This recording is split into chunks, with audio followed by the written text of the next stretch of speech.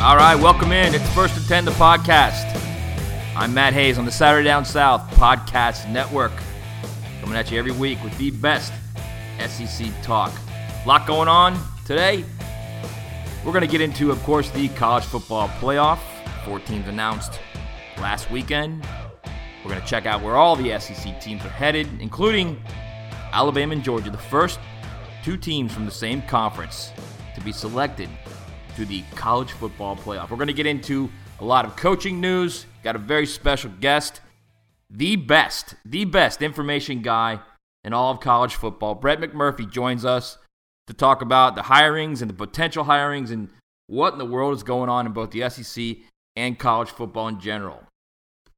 All right, but before we go there, we got some house cleaning to do. I want to talk about our wonderful sponsor, TicketCity.com. The bowl games are approaching, everyone. You want to go see Georgia and Alabama, right? You want to go all the way out to Pasadena and go walk through that tunnel at the Rose Bowl and stare up at the San Gabriels and look down at that field that literally looks fake. It's so good. It's an absolute bucket list thing. And if you're going to do it and you're going to go all the way out to Pasadena, if you're a dog fan, you better go to TicketCity.com and get the best tickets you can get. Look, we've been working with Ticket City for years. They are the experts in college football, having served over 1.5 million customers. They've been the place to go, in fact, for SEC tickets for almost 30 years. Now they're offering $20 off to all Saturday Down South podcast listeners. All you need to do is go to TicketCity.com and enter the discount code SDS20. That's Sally Delta Sally 20. While checking out, and you'll save $20 on your order. Not a bad deal, especially with such an important game there out in Pasadena or one down in New Orleans. I know the SEC folks have been in New Orleans many times, but believe me, what's one more time in New Orleans, right? Why not? So go to TicketCity.com. That's TicketCity.com. TicketCity.com and get your SEC Ducats today, people, today. All right, now it's time to bring in my good pal Brett McMurphy. There is no better insider in college football than Brett McMurphy. No one knows the coaches, the agents, the people that make the news in college football like Brett McMurphy. You can catch Brett on his Facebook page, The Brett McMurphy. Brett, it's fantastic. I'm glad to have you here. What an absolutely wild last 2-3 weeks it's been, huh? Yeah, this has been crazy, Matt. I know you followed college football a long time like I have. I do not remember anything like these past few weeks with what's going on at Tennessee and the resulting dominoes, Jimbo Fisher leaving before the season's over. Remember when it used to be rare for a coach to leave before the season was over or get fired in season? And now it's almost abnormal if they're not fired during the season. And it's been a weird last couple of weeks. So here's how weird it is, Brett. The guy in the state of Florida with the most coaching tenure right now is Mark Richt, who just wrapped up his second year at Miami, which to me is just absolutely amazing. All right, so let's start right now with some of the jobs that are open, and then we'll circle back on some of the jobs that are filled and kind of get the process of how you think it played out. First, what in the world is going on at Tennessee? And right now, are we really looking at Tennessee just going to try and hire an assistant coach from somewhere? Are they not at the point where they can go hire an established coach away from another program? Well, Matt, I mean, last week I reported that John Currie was prepared to offer or was going to hire Mike Leach to be the next coach at Tennessee. But because of the power struggle there, Phil Fulmer had people working on his behalf, for him, with him, however you want to describe it, to basically sabotage the Tennessee coaching search so that he would become the full-time AD. They would not allow Currie to hire Leach. They had Currie come back to Knoxville. They then fired Currie. They didn't want him to hire Leach one day and then fire Currie the next. And then Fulmer was named full-time AD about 5 or 6 hours later. After that happened, or while that was going on, I was told that there were no current Power 5 head coaches that would take that job because of what happened with Greg Schiano, what happened with John Currie. And you're right. So here we are on Wednesday morning, and it looks like the leading candidates are all coordinators at Power 5 schools. possibly, maybe you can get a group of 5 head coach.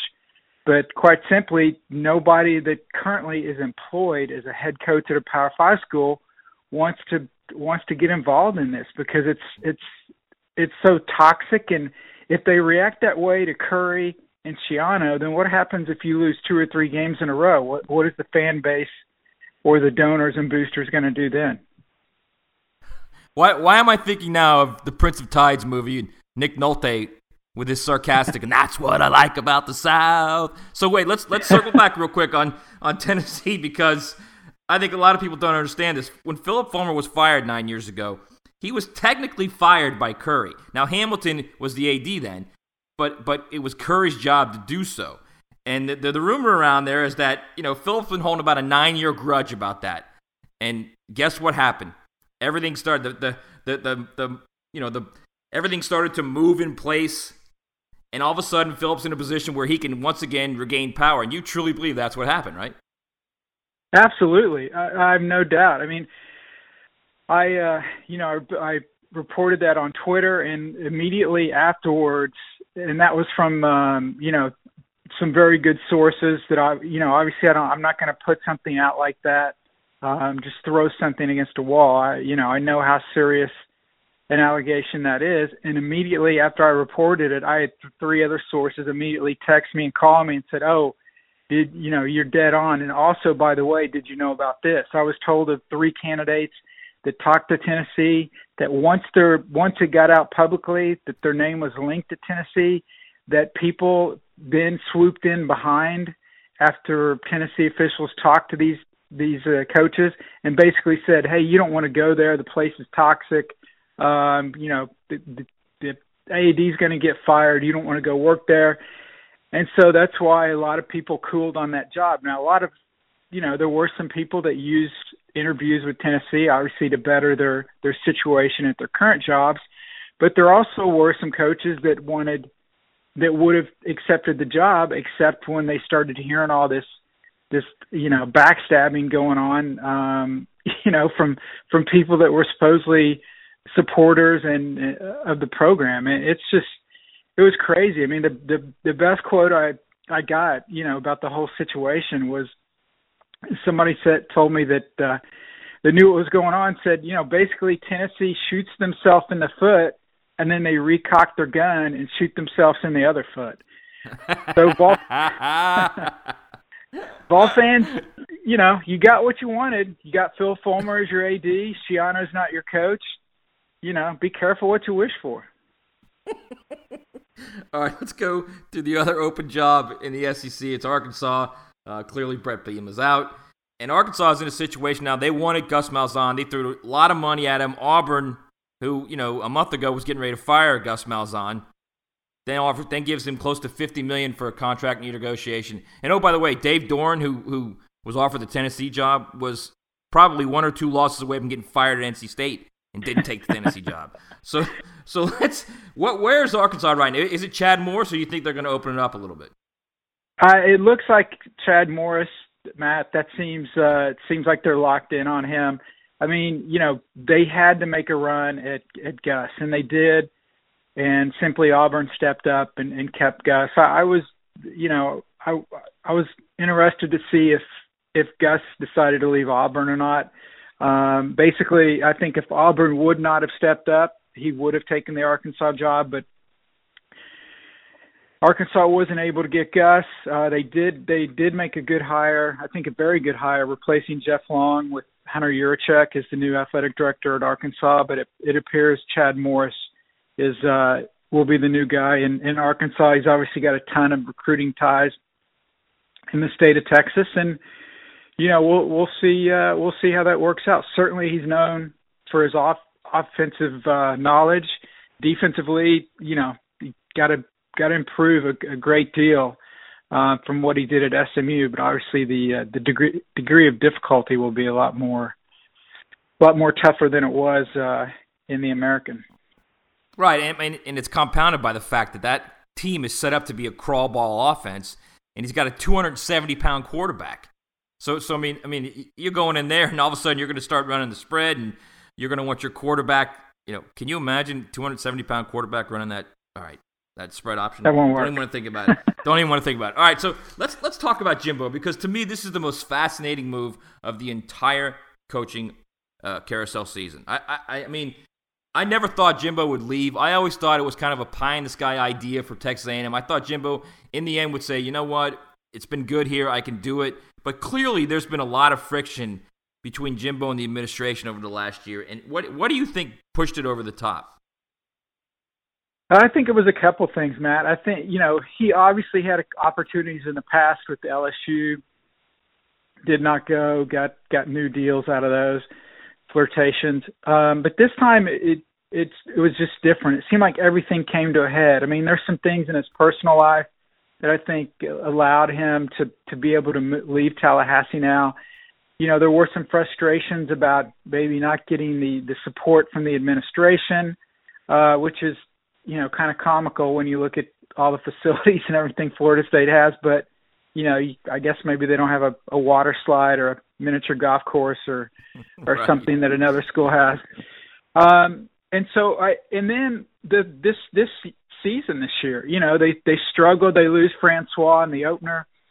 And then just the way he reacted to the fan, coming off the field after one of the losses, it's almost like everything just came to a head where he didn't feel like he was appreciated. He didn't feel like he was treated fairly, which, he was making a boatload of money anyway.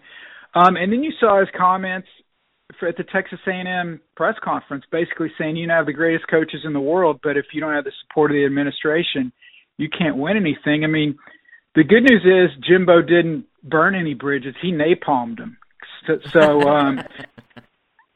Now the expectation's simple. Win a national championship and win the SEC conference, or you will be an absolute failure at Texas A&M. No pressure, so good luck.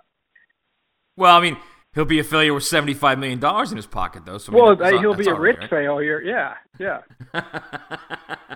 So the Florida State job, it's Willie Taggart's job now. And I know you and I were talking a few weeks ago when the whole carousel began, and you were under the idea that Willie Taggart would crawl to Gainesville for the Florida job. Why do you think Florida never even reached out to him? I mean, he's a Florida guy. He's a guy who wanted to play for Spurrier when he was coming out of high school at Bradenton Manatee. And Spurrier would recruit him because he was an option quarterback. That's why he went to Nebraska.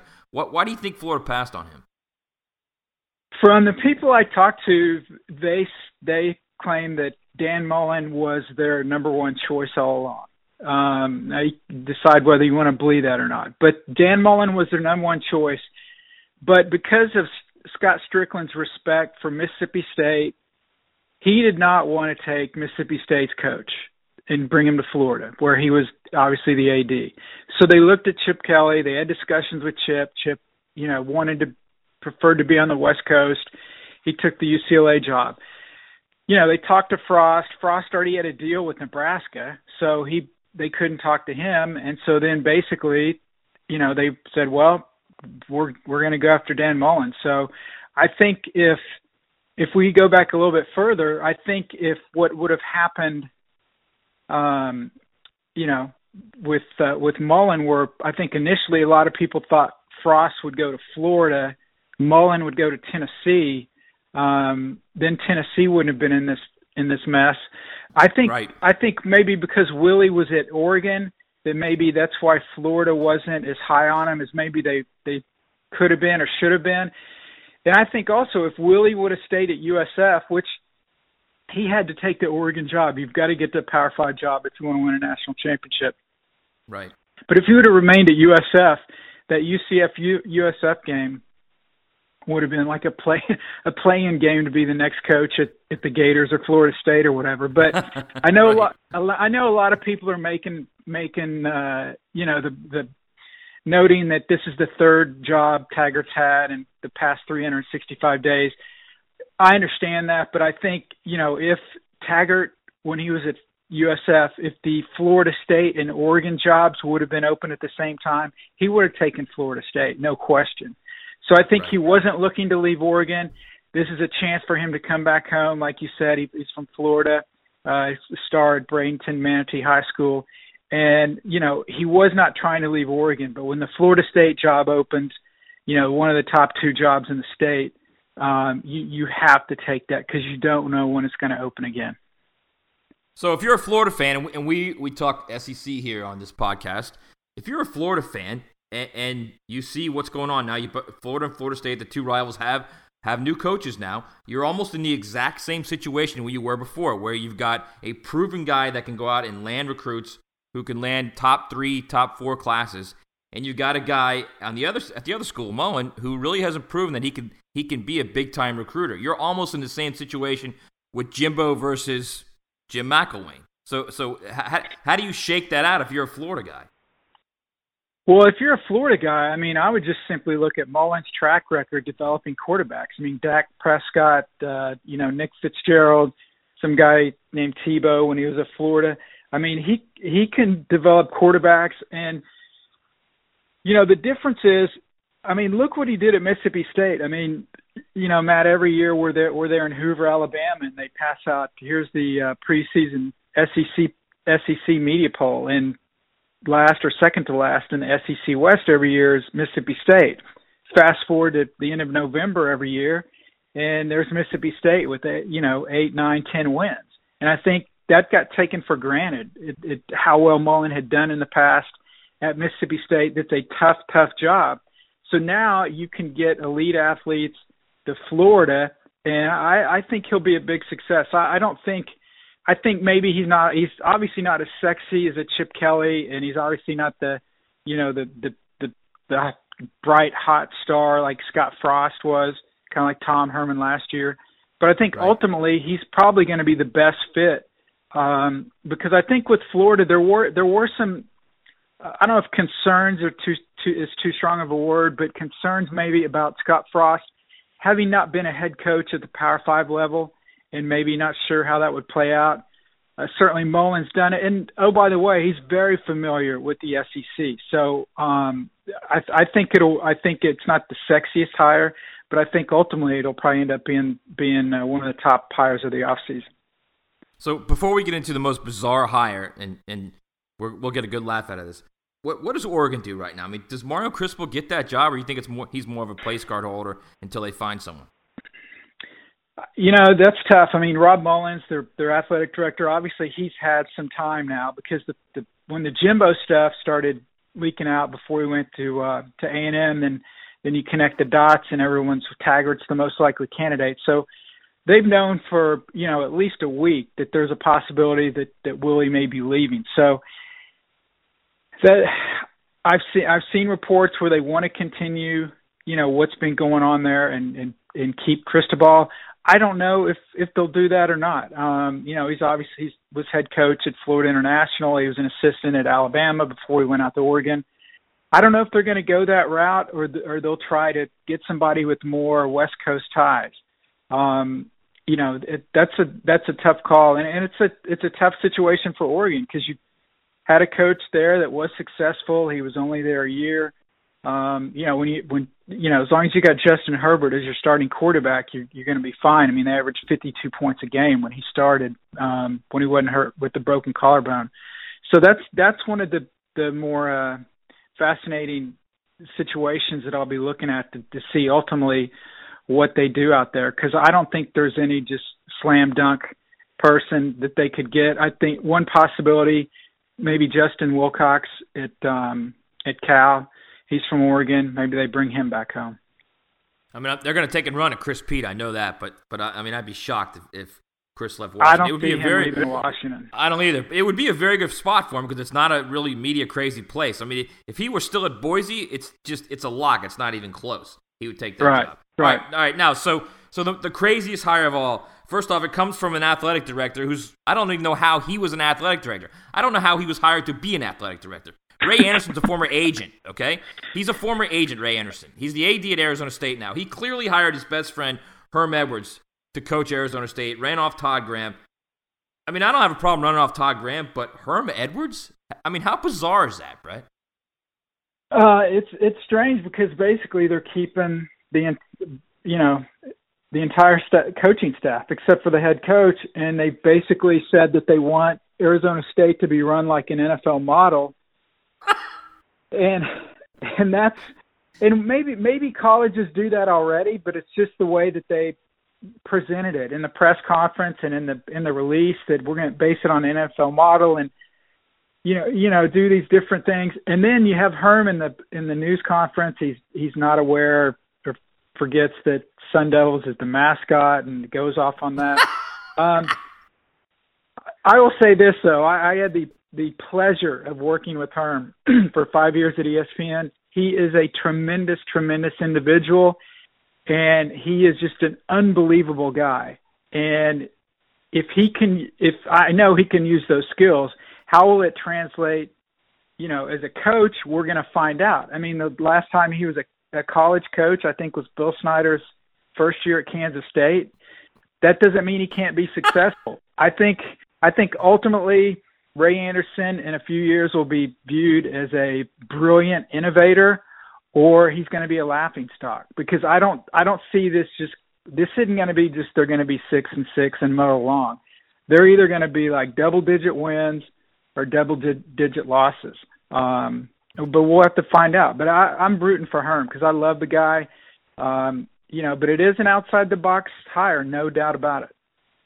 Outside the box? It's like if you're one of those flat earth guys, it's off the edge of the earth is what it is. Are you kidding me? I mean, Ray's an NFL agent, and he's running that program. So I don't even know what Arizona State's doing. Their two most important positions in that athletic department are a guy who used to be an NFL agent and a guy who used to be an NFL coach and hasn't coached. How long has it been since Herm coached? 10, 12 years? Yeah, and that was in the NFL. College, I think he was an assistant at San Jose State.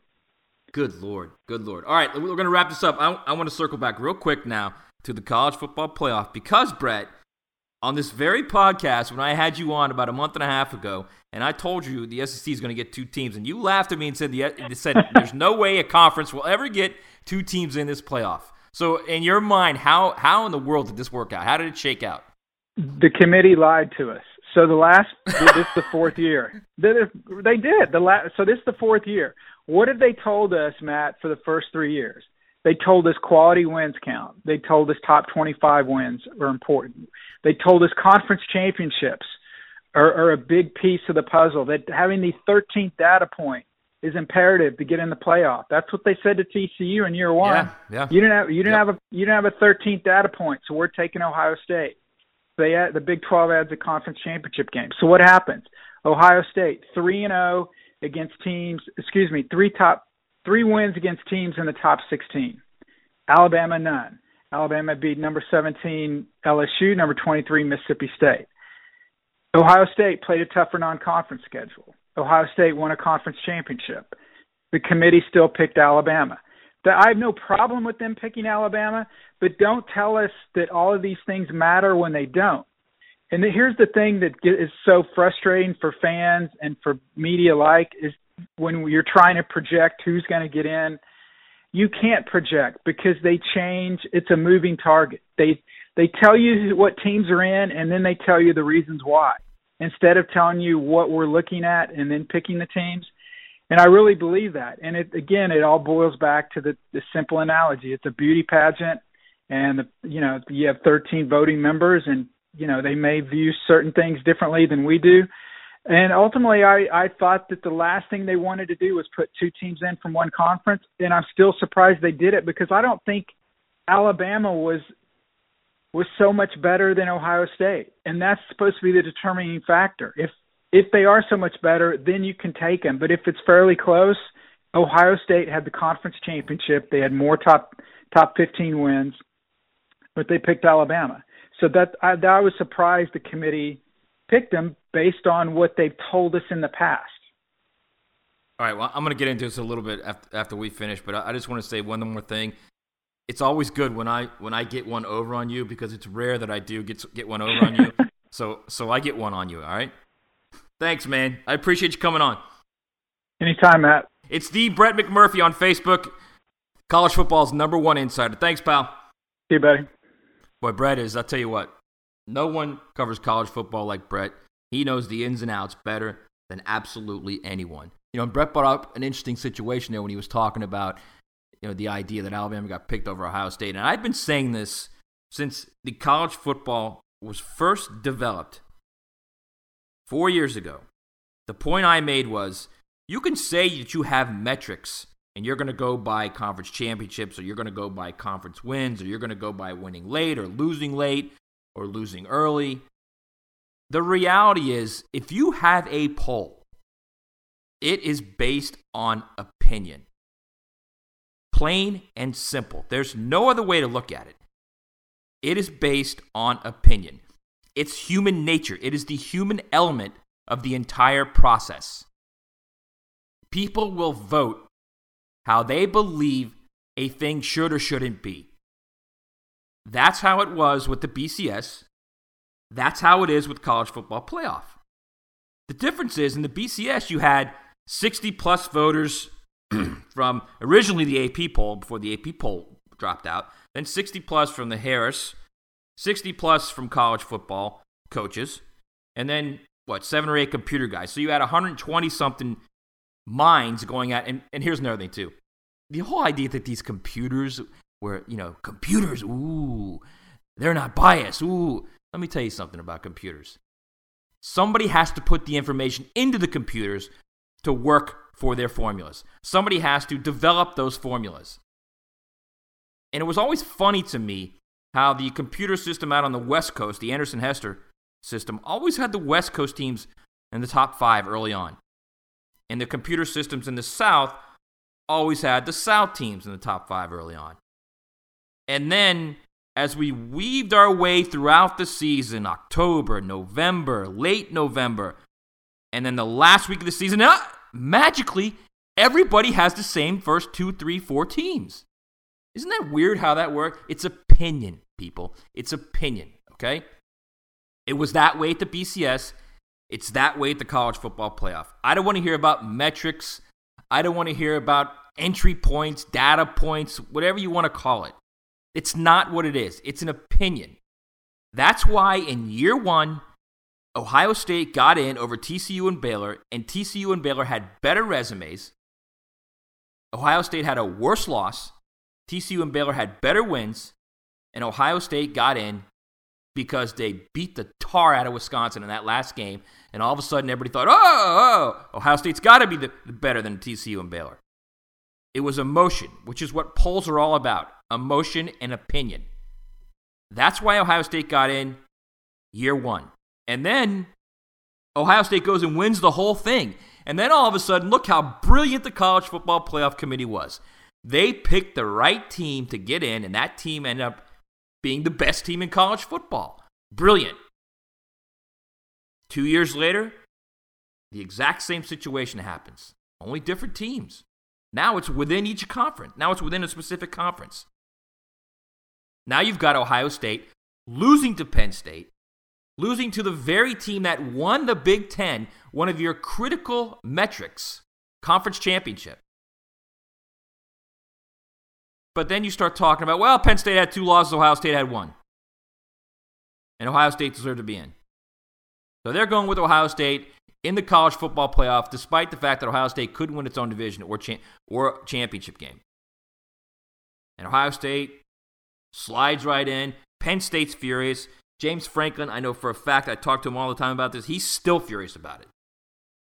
Ohio State goes in there and gets blown out 31-0 by Clemson in the semifinals. This is what I'm talking about, okay? Now we hit to year 4. Ohio State clearly has a better resume than Alabama. Like it or not, they have a better resume than Alabama. Alabama's best win is against Mississippi State. Come on. I mean, that's you could be an SEC homer, whatever you want to call it. Your love could be deep and true for the SEC, and I get it completely. I love the SEC as well, but you cannot sit there and look at those 2 resumes, Alabama and Ohio State, and tell me Alabama has a better resume. It's not even close. It's not even close. Yet, Alabama was chosen over Ohio State. Why, you ask? It's opinion. It's the eye test. The eye test, which is another fancy word for, Joe Smith's opinion. The eye test is what it's all about in the college football playoff. It's what it was all about in the BCS. for all those voters that voted. It's the eye test. At the end of the day, especially the last vote, what those people do, what the voters in the committee do, what the voters in the BCS did, they look at the teams and they say, you know what, I think that team's the best, or I think those two teams are the best. And that's exactly what they do in the college football playoff. These are my 4 teams because I think these 4 teams are the best team in college football. And I'm fine with that, okay? I'm fine with that. Just don't sell it as something that it's not. And I screamed about the BCS about that as well. When you try and sell it as something it's not, when you try and tell me that computers aren't biased and that the fact that they're 1/3 of the process evens out any kind of regional bias, and I mean, come on, give me a break. Stop giving me garbage. Just tell me the truth. If Kirby Hocutt, who was the mouthpiece for the college football playoff, it's his turn now, if he would have come out there and simply said, look, we think Alabama's better than Ohio State, and that's it.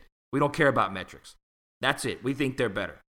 I'd be way happier with that than someone starting to talk about how good the Mississippi State win was, or how good the LSU win was, or if Florida State hadn't lost DeAndre Francois, Florida State would have been a 10, 11, or 12-win team, and then how good would that win have looked? I don't even want to hear that garbage. Just come out and say, look, we think Alabama is better than Ohio State, and that's why they got in. But that's not what happened, and that's the problem. That's why you've got people talking about this is ridiculous. We need to expand the playoff. And now suddenly, this perfect little world that the college football playoff had is now in a very delicate, dicey situation because now they're starting to get public perception and public momentum that 4 teams isn't enough and that it needs to expand. You know, about a month and a half, 2 months ago, when I brought up this very point with Brett, I made a joke about how one of the very few times I'm right and Brett's wrong. When I said 2 SEC teams are going to end up in the playoff, I also said that that's going to start the momentum for change because it's a familiar situation right now. And the reality is that too much SEC in college football will eventually become not enough teams in the college football playoff. I said it 2 months ago, and it's even more apparent now. We're at the regular season, the end of the regular season. We've got our 4 teams, and once again, the argument is there needs to be more teams, more access in the college football playoff. Why? Because of the SEC. More specifically, because of Alabama. Now, this happened to begin, this whole change in college football postseason began in the 2011 season. That was the year, of course, when both Alabama and LSU played in the national championship game. LSU won the SEC. Alabama didn't win its division, didn't win its conference championship, but played in the BCS national championship game and beat LSU. Once again, that was seen as, oh, it's the right thing. The right team was chosen and the right team won the national championship. But away from that, there was a whole lot of controversy going on. Because when that season began, early in the spring and summer of 2011, the idea was simply a +1 format to extend the college football postseason. So in other words, at the end of the bowl games, there would be one game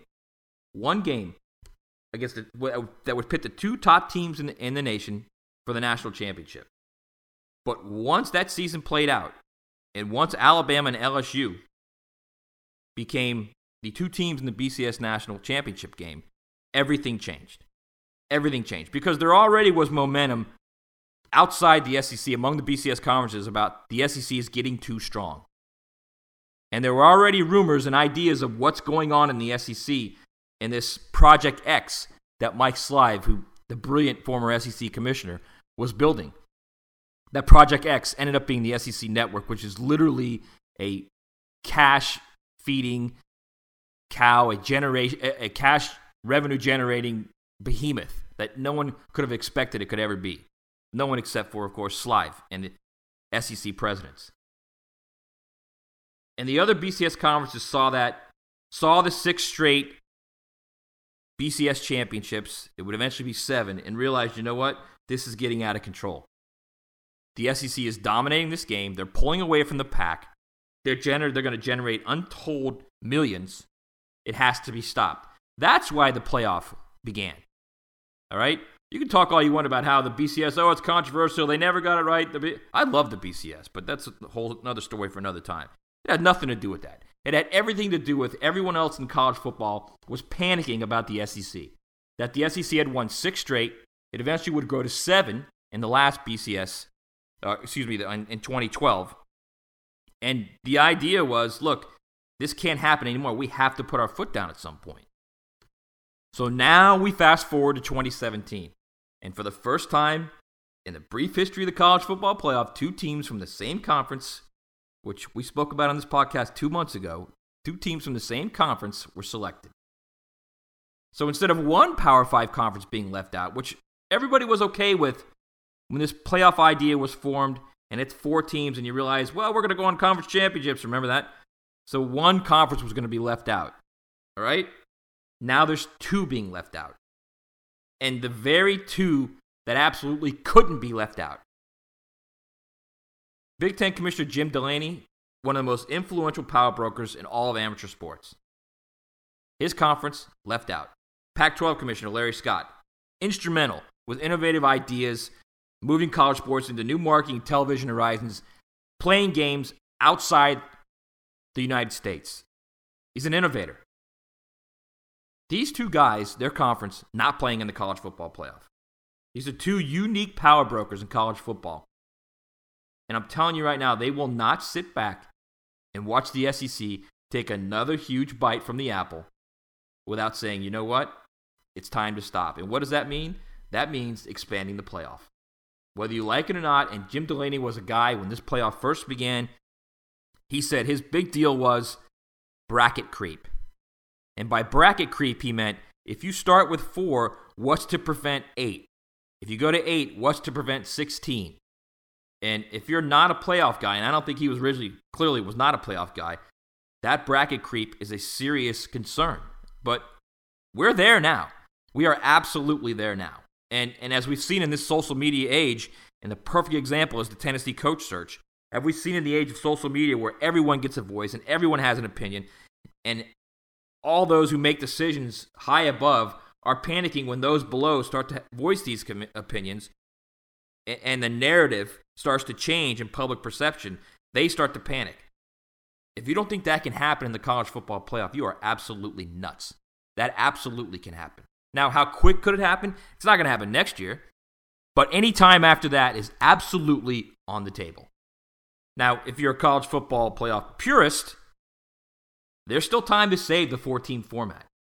Because if one or both of the SEC teams lose in the playoffs, it'll stem that growing public perception that 4 teams isn't enough. But if both Alabama and Georgia win, I'm telling you right now, if you got Alabama and Georgia playing in Atlanta, it's literally the Southern Super Bowl, which, if you remember 6 years ago, I believe that the Alabama-LSU BCS National Championship game, which was played in New Orleans, was also dubbed the Southern Super Bowl.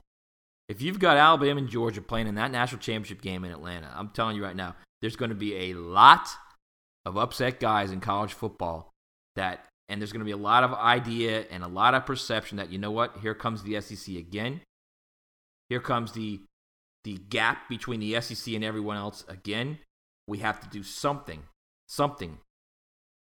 to change this. So the question then becomes, how many teams? All right? Forget about the current FCS format of 24 teams. And I know I hear everybody, oh, the FCS could do it. Why can't the FBS do it? Because it's just not the way it works. The FCS also doesn't have conference championship games. And I can tell you this. The SEC, I don't know about everybody else, but the SEC will never, and let me underscore this with all capital letters, never get rid of its championship game. Never. That game is part of the fabric of the league. It's who they are. All right? And, oh, by the way, when that television deal is up with CBS in 2023, wait and see what Greg Sankey does with that game. He's going to sell it as a standalone event, much like the college football power brokers sold the national championship game as a standalone event. That will happen. I'm telling you right now it will, because there's so much money in that game. That is the best value of any college football game, bowl, playoff, regular season, the best value for CBS of any game in college football right now. They literally pay nothing for that game. It's just part of the contract. That game will be sold as a standalone event. It will be even bigger after the contract with CBS is up in 2023. All right, so you're not doing the 24 teams. Ideally, it's 6 or 8 teams. And again, for me, the reason it's 6 or 8 is because it doesn't dramatically change the time frame that you're using when you're using 3 weeks to complete a playoff. All right? 3 weeks can be done. It absolutely can be done. And it can be done without moving into the idea of moving into whatever they want to call it, second semester football, which again is ludicrous, but that's what they like to argue there. That's what the university presidents like to argue. But again, when these same university presidents start to see the SEC pulling away from everyone, their ideas will change. And the idea of, wait, how do we generate more revenue because our television contracts aren't going to be the same as they were and the last time we negotiated them? Yeah, here's how you generate the revenue. You expand the playoff, all right? Now, 8 teams to me, if it were used this season, this is the problem I have with 8 teams, okay? If 8 teams used this season, 4 teams were already in, no matter what they did. Clemson, Georgia, Wisconsin, Oklahoma could have all lost championship games and probably still made the playoff. Alabama and Penn State weren't playing in championship games, could have not even played on championship Saturday, and potentially could have earned their way in. Alabama, definitely. Penn State, maybe. So that diminishes the regular season. And I think presidents and athletic directors are very keen to that idea that they have something that no one else, no other sport has. They have a regular season that actually means something. And I don't think they want to diminish that by going to that 8-team format. And I agree with that. I completely agree with that. If you've got something that has helped build your game from a regional sport in different pockets throughout the United States to a national behemoth, which is what it is right now. So if you've got something that can do that, which is what the college football regular season does, don't mess with it. Do not mess with it. So for me, that means the 6-team playoff is the perfect antidote right now for what's going on if you expand this playoff. And I think 6 teams is going to be a lot easier for a lot of those university presidents to stomach than 8. If you go to 6, what you do is you still have a 3-week situation, but you allow 2 teams to earn byes, which heightens the regular season. You get 2 byes in the first round, and then you get 3 through 6 are playing, and I guess you would call them quarterfinals is what it would be. So let's look at this where it would be right now, all right? If you had that 6-team format this season, Clemson and Oklahoma would be your teams that earn the byes. Then you would have Georgia and Wisconsin and Ohio State and Alabama as the quarterfinals. Now you can have those, you can move those games within your current bowl system, or you could use the quarterfinals as on-campus sites, which once again also increases the value of the regular season. Because if you can host a playoff game, it absolutely means more to the regular season in the month of November. It even heightens it. Besides, if you go to the 8-team playoff, then you have the possibility of more conference dominance. There was an 8-team playoff this season. Nearly half of the 8 teams, Georgia, Alabama, and Auburn, would have been from the SEC. You think that would have gone over well with Jim Delaney and Larry Scott and John Swofford? I don't think so. I just do not think so. 6 is the number. 6 is the number that I think would satisfy everyone. And I know a lot of people say, well, once you get to 6, and someone's going to say 8, then they're going to say 16. 6 is a very good number. And when I say 6, I'm not saying the 5 Power 5 conference champions and 1 at-large. No. I'm not saying one of the group of 5 teams is guaranteed a spot in this 6. No. I'm saying when you say we're going to have a 6-team format, the first thing you say is this. Conference championships are absolutely important. They're not the be-all, end-all. We're going to take the best 6 teams. And if one of the best 6 teams or 2 of the best 6 teams doesn't have a conference championship, or if one of the best 6 teams has 3 or 4 losses and has a conference championship on their resume, and they're worthy of the top 6, we're going to take them. That's what I think you do. I don't think you throw out these ideas of, we're going to have metrics. The funniest part of all about when the college football playoff was first forming, Bill Hancock, who was the executive director of the BCS, who is now the executive director of the college football playoff, he was explaining how the college football playoff would work. And I remember asking, well, how are you going to come up with the idea of this team's better than that team? How is it not going to be just like the BCS where it's opinion? And he said, we're going to have metrics. So I said, all right, metrics. What kind of metrics?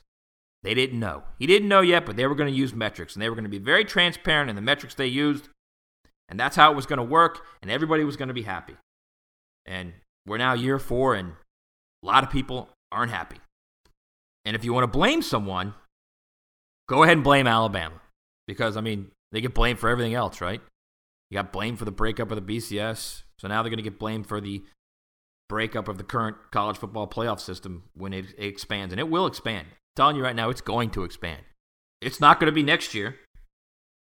May not even be 2019. But it will expand. Because there's too many reasons for it to expand. Chief among them, it's not only just the SEC pulling away from everyone else once again, but chief among them being what happens when the television contracts for each of the Power 5 conferences are up. What happens when 2023 rolls around? And suddenly, ESPN's not there offering a boatload of cash. When suddenly you're going to have to start looking at Twitter and Netflix and Amazon, different areas for selling your games. You may not be able to sell your games as a complete package. You may have to sell the SEC East to Twitter, the SEC West to Netflix, the championship game to ESPN. We have no idea what the distribution will look like as far as college football games and within each conference. We have no idea. So your best bet is to get that money now while you can. And if that means expanding the playoff to 6 and renegotiating that deal, you absolutely have to do that. You have to do that. There's too much uncertainty where the game is headed as far as how the game is being distributed on television, on video, through social media. There's just too much uncertainty right now. And I think a lot of people, and I've talked to a couple of athletic directors about this, you got to get what you can right now. You got to understand the no. You know this, take this. It's all about understanding the no and understanding the now.